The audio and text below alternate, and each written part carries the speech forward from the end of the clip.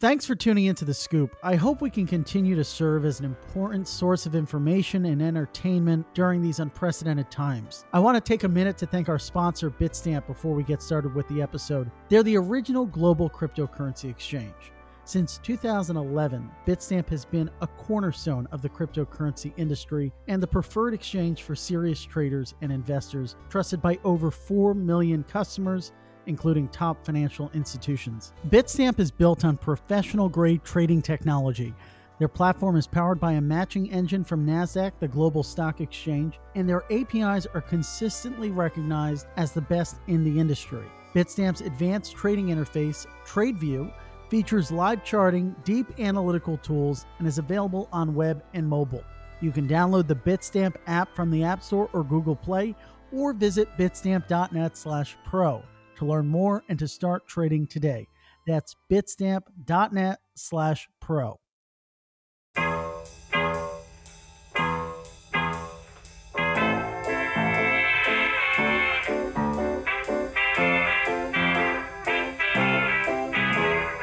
Well, ladies and gentlemen, we have a very special episode of The Scoop today. Special in one part because I'm here at our office in New York alone in the wee hours of the morning. We have a very special guest, Andre Cronje. He is behind Wi-Fi, yearn.finance. We're very excited to have him on the show. It's funny, I was out to dinner last night with a few friends, safe, socially distanced dinner. We were talking about DeFi and the mania that we're seeing in the market. And my one friend's girlfriend was talking about how she is friends with this private equity lawyer who's now vaulting. He's got his own vault. And so I think it was funny. It just speaks to how this space is beginning to creep onto, the mainstream at the very beginning, at a very early stage, at least. And so I guess before we maybe talk about your background and how you got into this and what you're sort of expecting for the market, when you see the DeFi space, when you see all these people engaging with this thing you've developed, what do you make of it? Does it shock you? Is it surprising? There's like some private equity guy who is vaulting now. That's got to be crazy to you. So my very first comment is your voice is so incredibly soothing that I'm going to need you to do audiobooks so that I can just sit and listen to them. Because that was tranquil. That was amazing, my man. I don't think I've been this calm this entire week so far. So please, you need to share that gift. Second to that, when you write a book about your experience with yearn.finance, I will audio read it at a very, very small charge for you. Because of the I love that. compliment. I'll double down. No worries there. I don't think about it. There's still a little bit of old stigma mentality where and we haven't fully transitioned yet, where the creator and or founder and or contributor or whatever people like to call me is expected to kind of be it's the captain of the ship, that's the leader, that's the CEO, that's all of that stuff. But proper decentralized protocols don't have that. It doesn't need a decision maker. It doesn't need a figurehead. It exists on its own. So when I initially deploy something, I think about it a lot, because then I'm in monitoring mode. I'm constantly checking. I'm making sure everything is working as my tests have shown and as I've intended and as I've checked. So for the first few weeks of something going live, it gets a lot of my attention. At this point with Vault, they've since white tokens already, they've proven that they can withstand the bulk of the pressure that they get. The community's grown to the point now where there's 5-6 devs who are doing their own strategies. Governance is going active on chain soon. We've got the multi-sig that's handling strategy, approving strategies and switching between strategies. So I'm fortunate in that yearn as a decentralized protocol, and that's why I'm actually working very hard to decouple me as developer from it. Not to say I'm not going to continue being a contributor, but I actually disagree with this idea that people have that I'm yearn, because it doesn't need me. If I were to have a heart attack on this call now, it's going to continue without me. That's one of the beauties of decentralized protocols. So when you mention it, I'll say, hey, that's pretty cool. At the same time, it makes logical sense. I mean, who wouldn't put their cash in a vault at this stage? Like, I know if you're like a DeFi native and you're running after all of these crazy farms and you're willing to risk all of your funds, then I understand, and the vault's not for you. If you're a little bit outside and you're only coming in now, it's the perfect entry point. I mean, it's still ridiculously high APY as far as I'm concerned. I'm expecting it to still come down quite a bit more before I'm realistic about the numbers. But the honest answer is I don't think about it. I'm spending more time on what can I build next than what is there. It's doing its job in a permissionless, decentralized fashion, and I think it's important that we start making that mentality shift as well towards this. It's an It's important lesson. It's an important lesson for the entire space. I mean, if this market is going to be truly decentralized, the figureheads at the heart of these protocols need to take that approach. I want to loop in. I got so excited in the intro. I was negligent in introducing, to use a nautical analogy, my first mate in the midst of this conversation, and that's Mika. He's on our research team. There is no one, I think, in this market from a research editorial perspective who is following this stuff as closely as Mika. So we're very excited to have him on the call and have him here to make sure I don't say anything that's technically incorrect. But he had some notes prepared, and I'll sort of start things off. But Mika, feel free to dive in if I say something erroneous. But there is this underpinning question about decentralized governance, and Mika prepared some notes about how we're seeing the protocol move from you to this team, right? Of maybe 20 or so folks of a decentralized organization, but there are disagreements. There's complaints. There's folks concerned about voter apathy. And there are folks who are worried about there being too many cooks in the kitchen. So even if you are, trying to take this hands-off approach, which is, to use your sort of, to paraphrase your words, key to creating a sort of decentralized protocol or sort of entity, how do you make sure that things don't go awry? Or is that maybe not even your concern?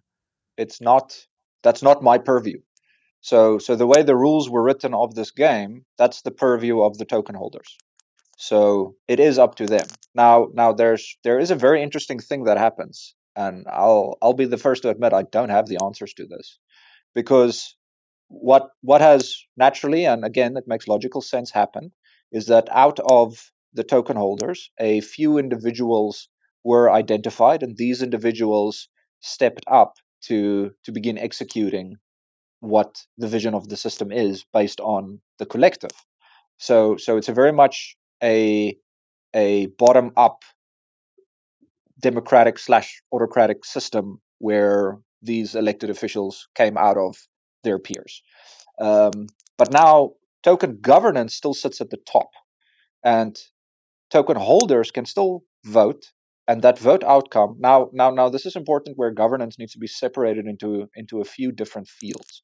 So there's strict on-chain governance. This is things like parameters in a smart contract, or where should the current vault strategy be deployed. These things do not involve people, they involve the token. Now the token is proxy to people, but you don't need people executing anything. Then on the more DAO side, you have people executing the governance vision. And this might be external stuff, content creation. Should the website have Japanese translations? Should we have a new logo? These are things that don't happen on chain, but still affect the protocol. Now, therein conflict can happen between what the voters want and what the, let's call it, executive committee. I've been calling them the executors, what they want to do. And when that occurs, and this hasn't been tested. This we'll have to see in a live environment. But when that occurs, my best case assumption is that these executors won't want to execute, and thus they will no longer be the executing entity, and a new executing entity will come from the governance pool of peers that is willing to step up and execute as per this requirement. Now, whether that happens in practice versus theory, that's yet to be seen, because we haven't had that conflict occur yet. But that's what I'm expecting to happen based on what I've seen so far. But the on-chain codified part, that's very low energy, I want to say, because like you've already done all the hard work at that point. Everything's codified, everything's working, everything's doing its job. You're basically maybe tweaking a fee or adding another treasury recipient. It's not. It's those things are merely implementations, and that's on-chain governance, which I think a lot of people focus on. I'm a lot more currently on a theoretical level interested on what's actually going to happen on the DAO, if I can call it that, side, and see how what happens when the voters start disagreeing with the executors. Because right now it's honeymoon phase. Everyone's happy, everything's great, everyone's in line with each other. Even when there are disagreements, people are happy that the executors sort of decide on it, and the voting aligns towards that. But I'm very curious to see what starts happening when that honeymoon phase is over.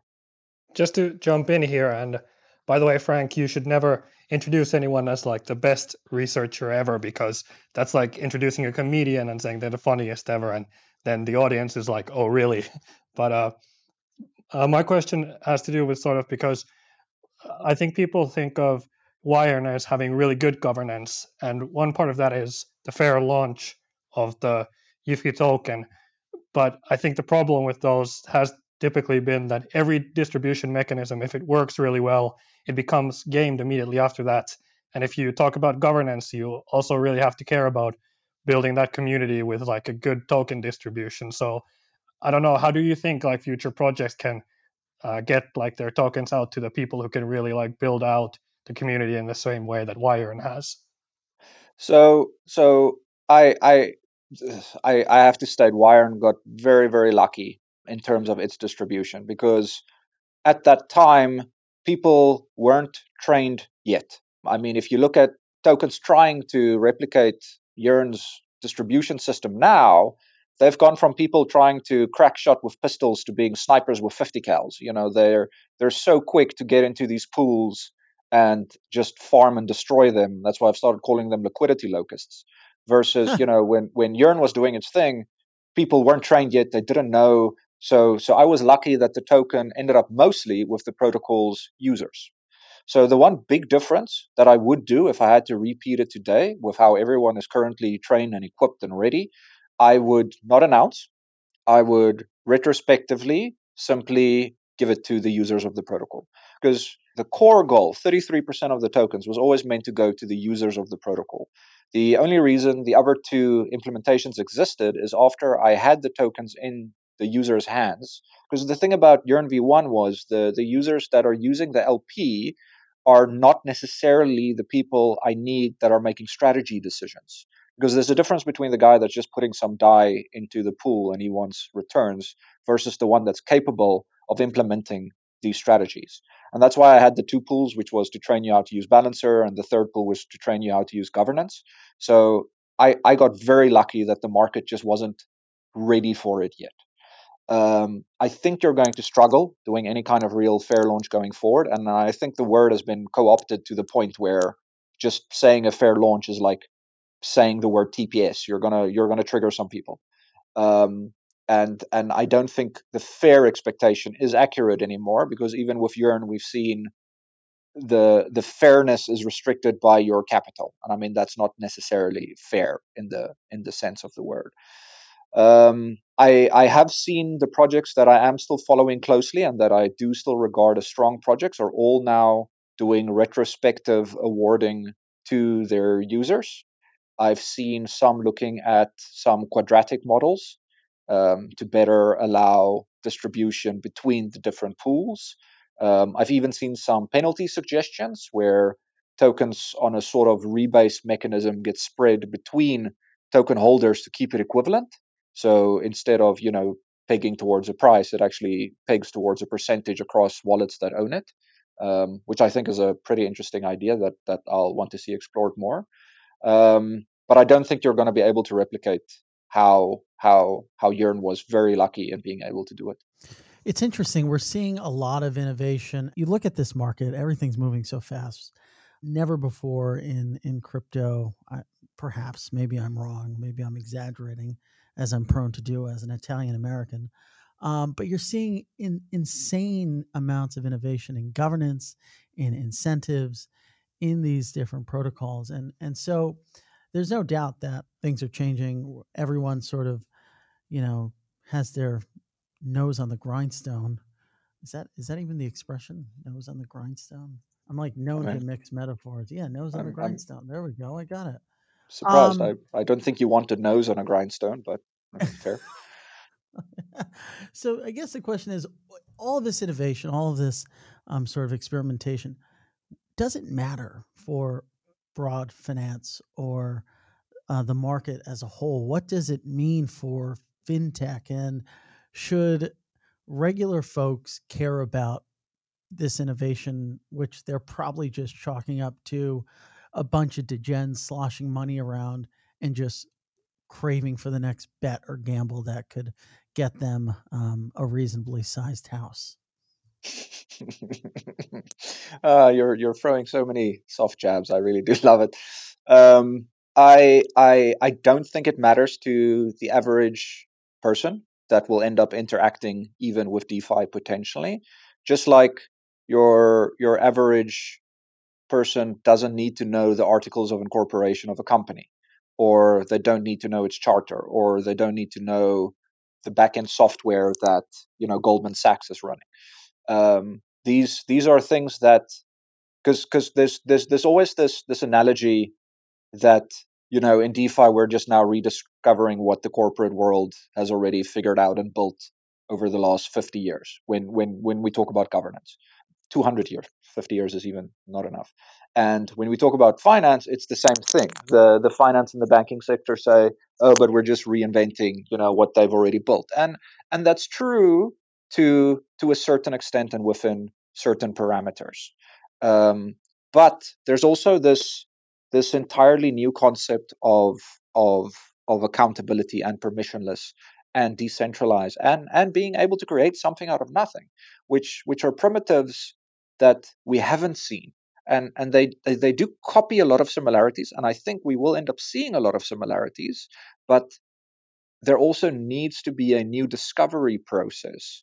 And even, which I don't think is going to happen, but even in the unlikely case where we do end up at something that looks exactly like a carbon copy of existing corporate governance and existing finance systems, then I still think the time and effort spent to walk that path and to see, is there another way, is a good question to ask. And I think it should be asked every few years. Even if you arrive at the same answer, it's still good to ask that question.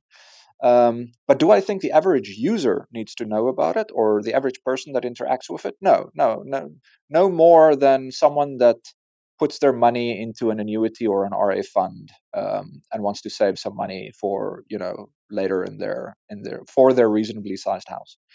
Um, they they they really don't. Um, if they're interested in it, sure, that's a different story. But I mean, that's true for any field. You don't need to know about the inner workings of the human body to go to a doctor. You don't need to understand hedges or options to go to your bank. Um, the so there's another thing where, and this is a narrative I've not agreed with, where a lot of people say that this is open finance, this is inclusive finance, this is banking the unbanked. As a South African and an African, I can tell you the DeFi people don't know the first thing about banking the unbanked. They've never met an unbanked, and they should really stop saying any phrases like that. It's not open finance. It's not inclusive finance.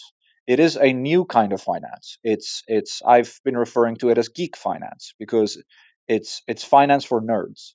Um, it it's a different kind of finance. I don't even necessarily think it's going to revolutionize the world. I still think there's going to be significant value in traditional finance and corporate structures. I just think this is something new. It's like Tor didn't change the way we use the internet, because for all of the data that Google is collecting on you to give you customized ads, some people like getting customized ads because it makes their lives easier. So they don't care co-opting the data, giving up the data to get that benefit. Um, So it's just a different sector. It doesn't need to change everyone's lives. It's still kind of trying to find its legs, and That the it is. community is still developing. Yeah, I do find it like interesting that what you mentioned about the geek finance and stuff, where if you look at something like Yearn, if you wanted to build a service like that on traditional finance, I think like the cost of doing that, you could raise like hundreds of millions and keep just going. But here it's like an effort of maybe four normal developers or one you, and then it maybe costs like some tens of thousands. How do you think that lowering that barrier impacts like the innovation here? Oh, look, that's a huge difference. Like that. That's why I'm here. So I mean, I used to build insurance systems in black box solutions, and after that, I did the banking thing, and I did the loan game, all in traditional fintech. And and the thing that attracted me here was how open the tech stack is, because now every time we went through this loop at the bank, it was how do we build this from the ground up. It was never how do we leverage what another bank built or a partner bank built, or even a adversarial bank built, because you just don't have access to the information. It's not open, it's not shared. The the thing about building in DeFi, and again, this is why I'm a big Ethereum fan, is because when someone has built something and they've deployed it, they can't stop me from using it, even if they wanted to. Like if I today wanted to build another interface for Aave and start being a competitor to them on the marketing side, I can. Nothing can stop that process. And the nice thing is there's so many primitives that have already been built. Like I was not a Solidity developer 2 years ago, because 2 years ago when I started looking at Ethereum and Solidity, you could make an ERC20 and that was about it, and that didn't excite me. But nowadays, you have Uniswap, you've got Curve, you've got all of these AMMs, you have Bancor, and then you've got your lending services, you've got Compound, you've got DYDX, you've got Aave, and we're seeing more and more primitives. We're seeing native options, native leverage, native hedging, um, and we're seeing primitives that don't exist in the traditional finance world. Something like flash loans, which I think is just the start of of what something new can be. And that time of innovation is, I mean, look, it's a double-edged sword. It's both a blessing and a curse, because as quickly as people can build and deploy stuff, that's also how quickly they can lose their money. So that's And why. things can just completely unravel. Do you think this hyper competitive nature of the space has breeded to a degree this toxicity that you've talked about, and that has been reported, has almost made you consider leaving the market? Where do you think that toxicity is stemming from, and how do we remedy that? um Look, open nature and open culture comes with that double-edged sword that I've now sort of slowly but surely just realized I just kind of have to accept it. In that, the same positivity that you get out of the openness, in other words, it's amazing for me how I've literally built products based off of interaction with people on Twitter, where someone has an idea and then I'll throw a poll on top of that and we'll get some feedback, and then we'll build it. And like that level of communication is awesome. But it also goes the opposite way, where someone's going to steal the idea, or someone's going to try and cancel culture, or whatever people call it nowadays. It's a lot about who the community gives the bigger voice to, I think, is more what it comes down to. So a big reason, and I mentioned this on the chat I had with Laura, a big reason why I did leave back in March was because everyone was giving the voice to this anti-developer narrative, and that put me off, because then I'm not going to develop if whenever I deploy something on chain, it's going to be my fault that it's on chain. Now I think we've gone full swing in the opposite direction, where now if the contract is there and you interact with it, it's your responsibility. I think we've overcorrected now again to that side, where there's a little bit of a duality. but you're also not really going to get rid of it. Today, for example, I read a thread by a few of the prolific female builders in our community, and they've contributed a lot over the last few years, and they were lamenting about the current sort of degenerate meme culture and the stuff that's going on, and I retweeted that and said, like, just be aware, and especially if you're reading this and you think it's subtweeting you, then you definitely have something to think about. So and the reason I mention this is because now, with that overcorrection where we have this very degenerate money nature, I think we've now become a little bit exclusive of some of the original principles, which was fairness, which was inclusivity, which was to have a little bit more awareness of what's going on. So as as with anything in the blockchain space as a whole, not just DeFi, we're always on extreme ends. It's either too much or too little, but it's never really in the middle. I mean, we saw it with ICOs, we saw it with DeFi, where we do what the rest of the world does in 5 years in a week, and we do it either 0 or 100 and crazy%, which isn't bad, but it needs to stabilize somewhere, and it needs to pull back a little bit, because I do think we've gone too far now. And I've been rambling so long, I don't even remember the original question. All right, about the toxicity. Look, my new rule is 51%. Try and keep 51% of the people happy, and the other 49 are always going to hate you. When that metric changes from 49 to 51, then it's time to reevaluate what I'm doing, because then I'm obviously in the minority, and we work in a Byzantine environment. It's 51% is the majority rule wins. So you kind of have to accept that. And if at that point you're in the 49, maybe it's time to reevaluate. That's so when that happens again, then I'll reevaluate. And if I don't enjoy the current atmosphere, then I'll do something else. That's the only choice you really have. If you're a listener of The Scoop or follow The Block, then you know I am super excited about the future of crypto adoption, especially on the enterprise side. Our sponsor, Blockset, is not only helping to push development at the grassroots level with their multi-chain API, but also at the institutional level. Blockset is built by BRD, the first crypto wallet in the App Store from 2014, and one of the largest in the space today. They've taken the architecture and the knowledge they've gained over the past 6 years to create Blockset, a robust, reliable, and strategic B2B offering for developers and enterprises.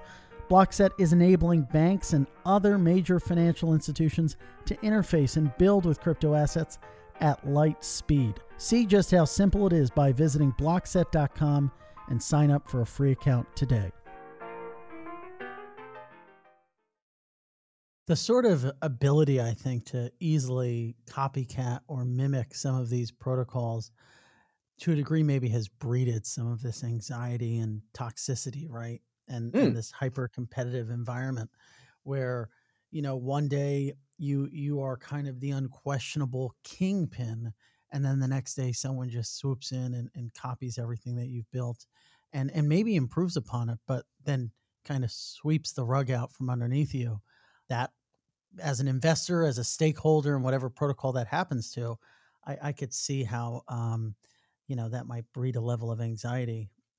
What do you make of maybe some of these competitive dynamics? Maybe like specifically the Uniswap, Sushi Swap saga, where there was just a lot of like beef, right? I mean, you kind of watch it on Twitter. Um, but I think it's something like, we can learn from it as if it happened like a year ago.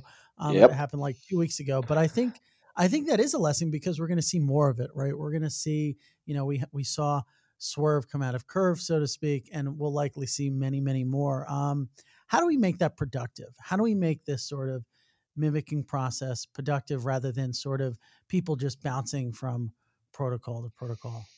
Well, like we already have evidence towards the mimicking culture. So we already have sufficient data to know how it plays out. You've got Bitcoin, you've got Bitcoin Cash, you've got Bitcoin SV, you've got Ethereum, you've got Ethereum Classic. So, and I mean, let's not even start talking about all of the GEF clones that are out there, even though they changed their names.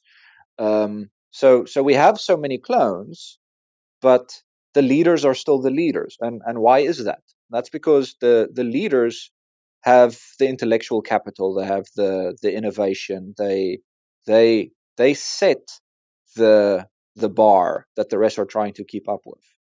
Now, I mean, this doesn't mean that a new competitor can't carve its own area, um, but the lead will most likely always be the lead. So it's very easy to right now, if you look at the small spectrum, the small blip in time, say that these clone war attacks are working, or these vampire attacks, whatever you want to call them, are working. But I think if you zoom out and we talk again about this 3 months, 6 months, a year from now, which in DeFi years means I'll probably be dead by then. But anyway, um, if you zoom out, then I don't think the impact's going to be that big.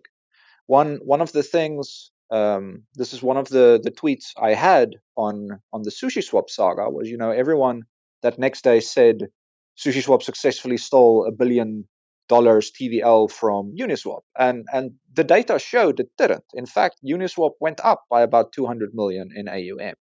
So even after this attack, Uniswap had more TVL, and it's still continuing and it's still growing. SushiSwap, on the other hand, not so much.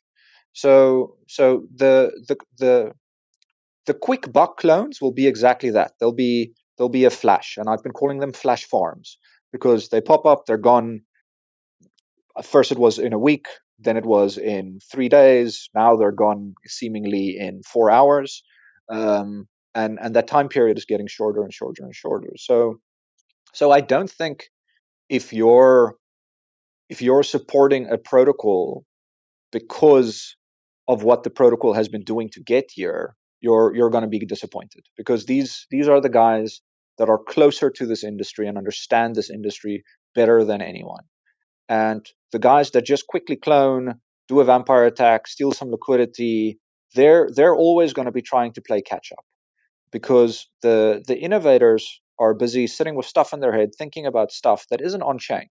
Like after a builder, now I can't speak for all of them, but the ones I've spoken to, after a builder deploys a product on chain, they're already thinking about the next one. They're already thinking about, how do we make this better? How do we improve? What else can we do? I mean, I've got a backlog of probably 10 to 15 products I haven't even touched yet, um, just because of time constraints. And these aren't things you can clone. So I don't think, in the short term, yeah, it's scary. You're going to see people adding incentives and taking away from your underlying protocols. Yeah. But as you span that over time, I just think it's going to normalize and it's not going to matter. Yeah, maybe if we can specifically talk about yearn in this example, I think people have sort of made arguments there where one easy way to go after the protocol is to just undercut fees. So instead of having a 5% performance fee, someone will come along with like a 4% one, then a 3%, then like a 1%, and then a 0% one. And you can also actually take this type of parasitic behavior even further. And this has been sort of a well known security issue for prediction markets, for example, that rely on oracles that are secured by network fees, because you can have a smart contract that settle another version of the smart contract than the market that settles based on the original smart contract without paying the fees. So someone could basically just copy the vault strategies and do that without paying the fees and have that kind of forked version. Do you think like these things can undercut your in different ways? How do you see like the network effects here and like the competitive moat? So I always considered any of these systems to be a zero sum game. Because, as you say, the next guy is just going to clone it and make it 3%, and the next one's 2% or 1%, and that's why the original Y tokens had no base fees. They made some money off of governance tokens they got, but they did not take fees themselves. Even in yearn, the only place I wanted fees was in the subsidized gas cost, because that's bots sitting external that are actually making calls and spending gas, so they should be recouped. But that's a different story. But what I've seen happen, which is interesting, is a very large network effect. Now this happens outside of what's happening on chain, where Yearn is whitelisted for the maker Oracle security module feed. And like there was a large process we had to go through and submit governance and get backing and all of that to get that. Now, again, another protocol can come in and get that. That's the beauty of a permissionless ledger, but that's already a little bit of an effect that stops them. So you can't just clone the YETH vault with the strategy because you're not going to get the same data points. But they can go through that process. But as they're going through that process, we've got more ones that we're doing. We've got more integrations. You you can clone the Wi-Fi token, and I mean by now there's more Wi-Fi clones than there are Fast and Furious clones. So you can go for it, but it's not going to be accepted in collateral in Aave as collateral. So I think, I mean, the code, I've always said, is not the difficult part, because in reality it's not. Even Yearn is as a code base probably less than 1,000 lines of code. That's not the difficult part. But everything that happens around that, like I get the question a lot, why doesn't someone just clone Maker? Because it's not that difficult to add a system where you throw an ETH, it reads a price oracle and then gives you an equivalent amount of measured in price oracle thing. Anyone can build that right now. But getting people to integrate DAI and use it and have it in AMMs and have it as collateral and all of these extra environmental things happening, these are network effects. And the main, I I don't want to say this, but the main founders are clicky. We all chat, we all interact, we all respect each other, and we try and build off of each other as much as we can because we know the collective is stronger than the individual. So you cloning the code is not going to give you that same competitive advantage. At the same time, I want it to happen because that's how we make things more efficient. I like to often speak of flattening the curve in crypto as well, because Hmm. we have this log in inefficiency line happening because there aren't enough competitors, there isn't enough liquidity to take advantage of lending rates, and like the more liquidity we see come in, the lower lending rates are going to become. The more competitors we see, the more spread out the liquidity is going to be. So I don't think it's a bad thing actually that these competitors come in and that they play this zero sum game. And at the same time, no protocol should think that its fees is the thing that's going to keep it alive. It should constantly be looking for new ways or new angles or new improvements. And if it's not doing that, the decentralized world is even more dog eat dog than the traditional financial markets. So you have to be willing to put in 24/7, and you still have to train harder than the next guy to be able to get better results. And there's so So, many people that are working out there as hard as possible. If you listed those 15 product ideas, literally tomorrow, half of those will be in development. What are some of them? well, now I can't list any of them. Not after you said that. No, so I mean, Touche. there's no. I welcome people taking it over. I actually, I've the last two POCs I've built, I've actually handed over to other organizations just because like I don't have the capacity to run all of this stuff. um so there's the new dynamic AMM that I was busy with. It's basically the same principle as a normal AMM, but it uses a stable swap curve like Curve Systems itself. But the nice thing about that is, so in something like Uniswap, right? You've got the constant product market maker. Now how that works is it doesn't care. You put something on side A and you put something on side B. Now it doesn't care what the actual price is. It looks at the quantity.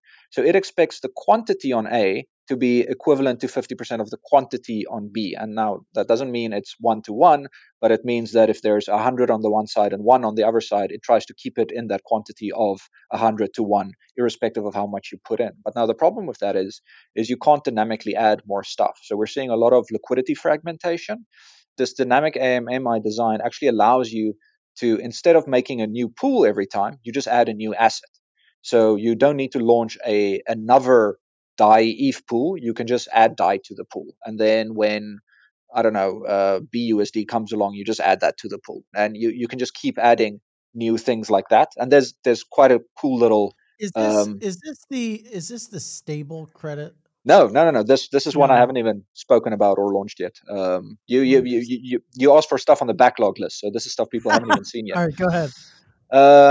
So and a very nice innovation there was a proper single-sided liquidity. So the pool itself acts as a stable coin itself, so it keeps itself in the same measurement as the liquidity it has inside of it. So when you add liquidity or you remove liquidity, you're actually trading the token of the pool itself into it or out of it. So because you're doing it as a swap and not as a add liquidity, you can actually do it in a completely single-sided fashion because it just uses that same curve invariant to do the trade for you. So that's Bolt POC, and I'll probably just give that one away. Stable credit is there. I'm looking to give that one away. I'm not sure about this yet. I need to do a little bit more testing, but I found a way where rebasing allows you to basically create a leveraged long or short position on anything you want as output. So what it does is I provide my DAI as collateral for argument's sake, and I say a short position on USDC, and then it mints me my USDC, and if I'm a short position, it rebases it towards the price of USDC in inverse to my DAI. I'm still prototyping there, but if it works as my tests are currently showing, then you actually have a completely permissionless leverage short or long synthetic system that you can just sort of provide any backing asset and then have it as a long or a short against the other position you're taking. Um, there was my perpetual pool thing that I was trying to do as Hmm. a universal basic income theory. That one's not playing out so well because you need the oracle to exist for the pool before you create the contract, and I haven't solved the way how I can do all three of those in Do one, you so I need to is figure that out. how do you have any free time in your mind to like just I mean you have like a million ideas. It's Yeah, incredible. well, you just let your brain wander and it just thinks about stuff and then you build it and you see if it works. Look, like for every successful thing I launched, there's 19 failed prototypes sitting there that either didn't make it past conception because it's a good idea is not often a good idea. Like you'll think on paper, wow, this sounds amazing. This is going to work. And then when you build it and when you try it, you actually realize, yeah, no, actually this was kind of shitty, and that happens a lot. Um, and and that's another reason why I lean a lot towards sort of doing stuff in a very rapid prototype on chain kind of fashion because that's the fastest way you figure out did it work or not. You can also take the theoretical approach and do an academic paper and get a formal audit, and that's going to put you back 100 150K and 6 months just to learn, hey, this was a shit idea. So a lot of it is just that rapid prototyping where I'm just playing with stuff where so the never build a product you're not going to use yourself. That's my number one rule. So this is all of these ideas are based on me playing in this ecosystem, and then this is stuff I would like to do differently because I don't like it. And is there a way to do it? And if there is, then I'm going to play with it. And as I think of one, I just add it to my list. And I'm fortunate in that my brain, while I'm waiting for a contract to deploy or while I'm waiting for tests to compile, then my brain just sort of idles on these problems and tries to figure them out. So I'm just lucky in that regard, I guess. But the when I see problem, I need to fix problem. That's really, I'm just codified that way. I think people do want to hear more about stable credit because this is a protocol that's sort of a mix of MakerDAO, Compound, and like an automated market maker. And I think this is maybe among the things you've built, the one where people have really right now a tough time building an intuition about what it is. So, is there like a simple explanation of what it feels like to interact with the protocol for a user that people can understand? Uh, I mean, you're right. It's Maker, it's Compound, it's an AMM all in one. So if let's define two kinds of users. So user number one, I have I have collateral, let's say link tokens. I want to provide my collateral and I want to mint DAI. In this case, DAI is SCUSD, stable credit USD. Then you provide your link and you get your SCUSD. And if you want to go trade with that, then that's fine. If you want to just hedge out some risk, that's fine. If if later in the protocol's life cycle people integrate SCUSD and they use that in more things, cool. You can go use it for that. But at its base layer, that's it. It's I provide collateral and I get DAI. And if the price falls, you're going to get. I don't want to call it liquidated because you're not going to lose everything. You're always going to lose small little bits at a time. So it's more like you're going to get rebalanced. You might end up with less, but it's not like your full stack is going to get wiped out. So that's sort of the most basic side there. But now once you have this SCUSD, and this is where I'm still deciding what to peg it to because you can do SC Euro, you can do JPY, you can do out. It doesn't matter, whatever you want. Um, but then on the borrowing side, you can now use this SCUSD as credit. And now I can, so if someone else comes in and they put down, I don't know, wrapped B2C as collateral and they mint SCUSD, now they can sell, in quotes, air quotes, the SCUSD for the link that the other guy is providing as collateral. And now they're essentially borrowing the link. But what they're actually doing, they're selling the SCUSD and they're buying link. So now they don't actually have to repay Link as a debt. So if they wanna, let's say there's also DAI in the system, and now they wanna come back and repay their debt because their debt is an SCUSD, then they can sell the DAI into the SCUSD pool and then repay the SCUSD debt that they have and then withdraw their collateral. But now, the reason why it's underpinned with an AMM is because at the time that they withdraw that link out of the ecosystem, now the AMM for link SUSD is imbalanced and link is cheap.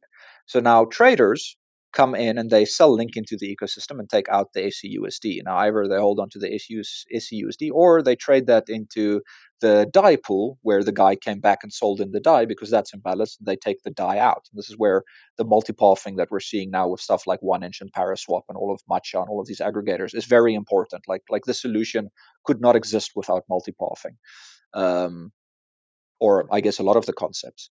But it's just the weird way of how these things interact with each other that that puts the ecosystem in balance, which I found really fascinating. Like it's probably on a theoretical level one of the coolest things I've designed yet. Um, but but on its very basic level, you're either the person that wants to mint DAI, so you provide collateral and you get your stablecoin, or you're the person that wants to borrow, in which case you provide your collateral and you borrow the asset you want to borrow for whatever reason it is you want to do, and that's it. Those are your two users, and you can even look at that as two separate legs. I mean, step one is I provide my collateral and I get DAI, and then step two is I use DAI to borrow Link or USDC or whatever it is I borrow. So when you come back into the system, you now have USDC, you sell that, you get DAI, you settle your DAI debt, and you take out your collateral. But it's as basic as that, even if it does come with quite a bit of theoretical complexity, if not definitely not code complexity, because the actual code base is like I think less than 200 lines of code. I think it's like 150.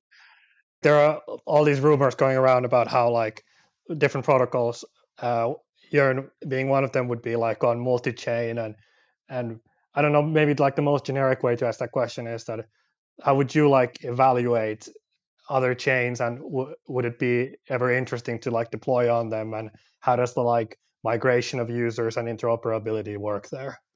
And just to tack onto that, right? Like you mentioned how much you love Ethereum, but I mean in the medium term, like how much of this space is going to be limited to Ethereum? So kind of like a two-prong question there, like more broadly speaking for the entire DeFi space, and then how do you sort of like look at it for yearn specifically? Well, I mean, Number one, let me unpack why I build on Ethereum and not something else. So there's really three core principles, and I've mentioned this a few times in some of my other stuff. The principle number one is you need assets.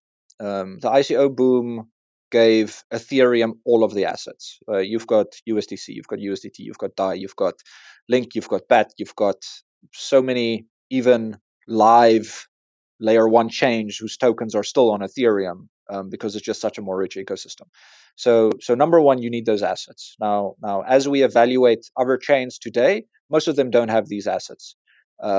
They've tried to sort of get USDT on top of them, and they've maybe minted a few, but every few weeks you'll get an announcement: oh, USDT is Tether is moving those funds back from that chain to Ethereum because Ethereum needs it more.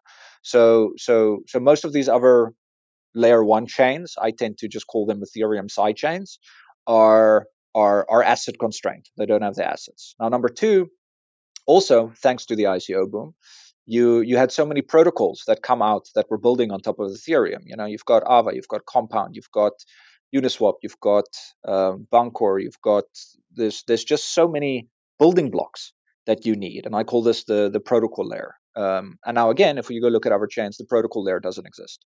And then number three, which to me as a very lazy developer is very important, is the ecosystem tooling. You know, you've got MetaMask, you've got EtherScan, you've got Remix. There's so many tools that allow me to do things so effortlessly that don't exist on other chains. So number one, I always get asked, okay, but why don't I move Yearn? And it's very simplistic. I can't, because I don't have the protocols and I don't have the assets. Even if the tooling existed on another chain, like if we look at and it pains me to say this, but right now something like Binance Chain is a strong competitor because they're Solidity compatible, which is great. It means I don't have to change my code. That's another very important one. Is don't underestimate how lazy builders are. You know, if even if you incentivize me to move to your chain and I need to rewrite my entire code base, I'm just not going to do it. That's too much effort. It's not worth it. Not if I can just stay on this one. You know, there's no net benefit to me moving. But now let's look at the Binance Chain case. Binance Chain is Solidity compatible. You can set up MetaMask and Remix to actually just update your URL that you're pointing to, and then you can use them both on the system. They've got a blockchain explorer that's developed by the EtherScan team that works just as well. So I could take Yearn code right now and go deploy it on there, and they've got some assets. You know, there's some USDT on there, there's some BUSD, and those kinds of things. But what they're missing right now is number two. They're missing the protocol layer. So right now you don't have Alva, Compound, DYDX, Uniswap, and all of those things. But they'll start appearing there, and as they start appearing there, you know, maybe some stuff will move. Maybe that is a potential. Um, now now there's a secondary, more purist slash ideological slash philosophical question here. Is, you know, how important is decentralization to you? Because Binance Chain, for all of its speed, is still, you know, 50 nodes controlling it in a completely centralized and authoritarian manner. Um, they you know, just make the decision to fork it if it's a result they're not happy with? Yes, they can. Is there anything you can do to stop it? No, you can't. So would you want to do that? I don't know. Personally, I'm a little bit against it, but I guess most people won't care because most people are here to make money and not here to build, you know, on ideology. Uh, so so that's another condition to consider. Then the next one I always like to point out to people is, you know, it's Ethereum is a autobahn. You know, it's a very fast road, but there are millions of cars on this autobahn, so you can't go as fast as you want to go. You're going to sit in traffic, and it's going to be slow, and you're going to try and move between lanes, but it's just not going to help. Now, these other blockchains who all claim they're super fast, they don't have this traffic. There are no cars. So yes, it's very nice to go, you know, in your I don't know what it is now, Lambo or Ferrari or whatever it is that crypto people are talking about, and you know, at max speed drive down that lane because there's no traffic. But when you get that same level of traffic, guess what's going to happen? You're still going to be stuck. Fees are still going to be high. It's still going to be annoying. So the trilemma exists for a reason. You're always going to choose between security, scalability, and decentralization. Like Ethereum hit that sweet spot. Um, will some people move over to other chains because it's faster and they can make? No, I don't think they'll move over because it's faster. Will they move over because they pay less gas? No, I don't think they'll move over because it pays less gas. Will they move over because there's something on that chain where they can make more money than they can on the current chain? Yes, they will go through the hardship of learning how to use that chain and move over. As a dev though, right now it's very unlikely to see anything I build migrate over, because it's not going to have the user base, it's not going to have the tooling and infrastructure, and it's probably just not going to be worth the effort. Super interesting. And I think it's an important question because so many developers are probably racking their mind around this because of the limitations we're seeing with Ethereum and just the innovation that we're seeing in different corners of the market. This has been a great conversation, and I can see on Twitter I tweeted about the trillion ideas that you have, and people are already getting excited. I guess to kind of like wrap things up and kind of kind of end the conversation. What do you think people aren't paying much attention to that you find incredibly interesting in DeFi? What's not getting enough coverage, or what are people maybe not talking about enough? Oh, that's a good question. Give me a second to quickly run through my memory bank here and see. Yeah, no Well, one worries. Um, thing you've tweeted about recently, I've seen a lot, is NFTs. So that could be, is that something that's interesting? well, so I mean, uh, I think NFTs are getting the right amount of exposure. I don't think they're getting too little exposure, because the the if we look in the traditional NFT value proposition, it's to prove originality.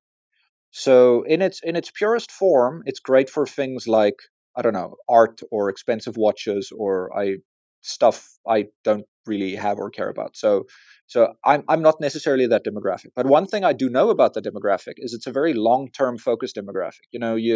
A person doesn't buy a Monet because they're going to flip it the next week.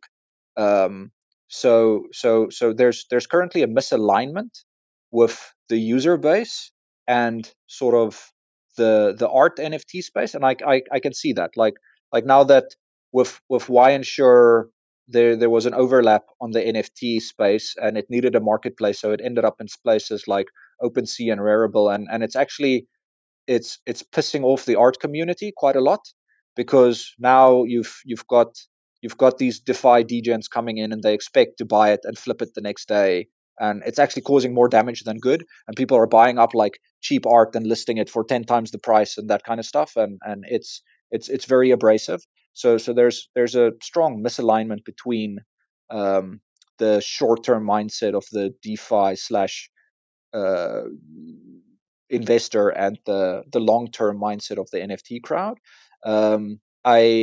I don't know how much we'll really see. I mean, something like an insurance policy makes sense, because there's terms, there's a timeline, so that's something that had to be an NFT to make sense. I couldn't make it an ERC20, otherwise I would have, because I do prefer ERC20s. They're just a lot easier to work with. So I'm not sure if it's not getting enough attention. I think the layer two scaling solutions are probably not getting. No, actually, it's very simplistic. The number one thing that's not getting enough attention is phase zero Ethereum. Like like that. If it succeeds, fantastic. It's going to solve so many of our scaling problems. Um, if but it also has the potential to really break DeFi, um, because like anything else, we're not. It's not going to be a we flip a switch and it's going to be the next version. It's going to be like migrating to another chain. Like we're piece by piece going to have to rebuild on that side and then we'll have the solution. And I think there's a very good chance people will. I mean, I for one would be more than happy to build as soon as the assets and the protocols are there. But I definitely think that is not getting enough attention, except from the like very specific developer community, because I think people underestimate the impact it's going to have on the DeFi space. Because now all of a sudden you're going to start seeing a lot of fragmentation where builders are no longer building on the current implementation, and they're building on ETH0 because they're moving over. And that's going to have a pretty, I think, significant impact over the next few weeks, probably months, that I think the current DeFi community is definitely not looking at all. Well, listen here, DeFi community, start looking at it. That's Yeah. what we got to start doing. Andre, thanks so much for coming on the show. We really appreciate your insights and the time here with us this morning, and we'll have you on soon. That sounds awesome.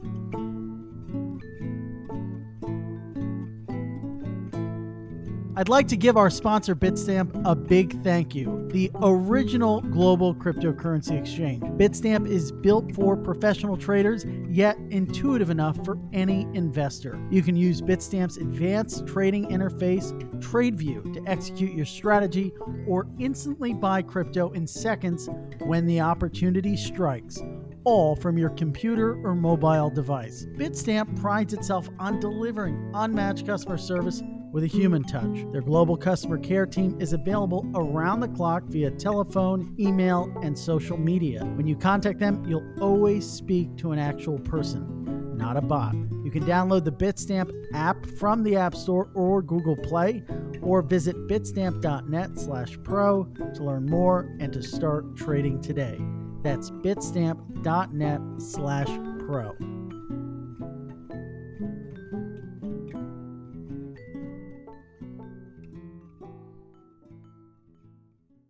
All opinions expressed by hosts and podcast guests are solely their own opinions and not necessarily those of the blocks. Podcast guests may have taken positions in the assets or other matters discussed in this podcast. This podcast is for informational purposes only and should not be relied upon as a basis for investment decisions. For full terms, visit theblockcrypto.com/terms-service.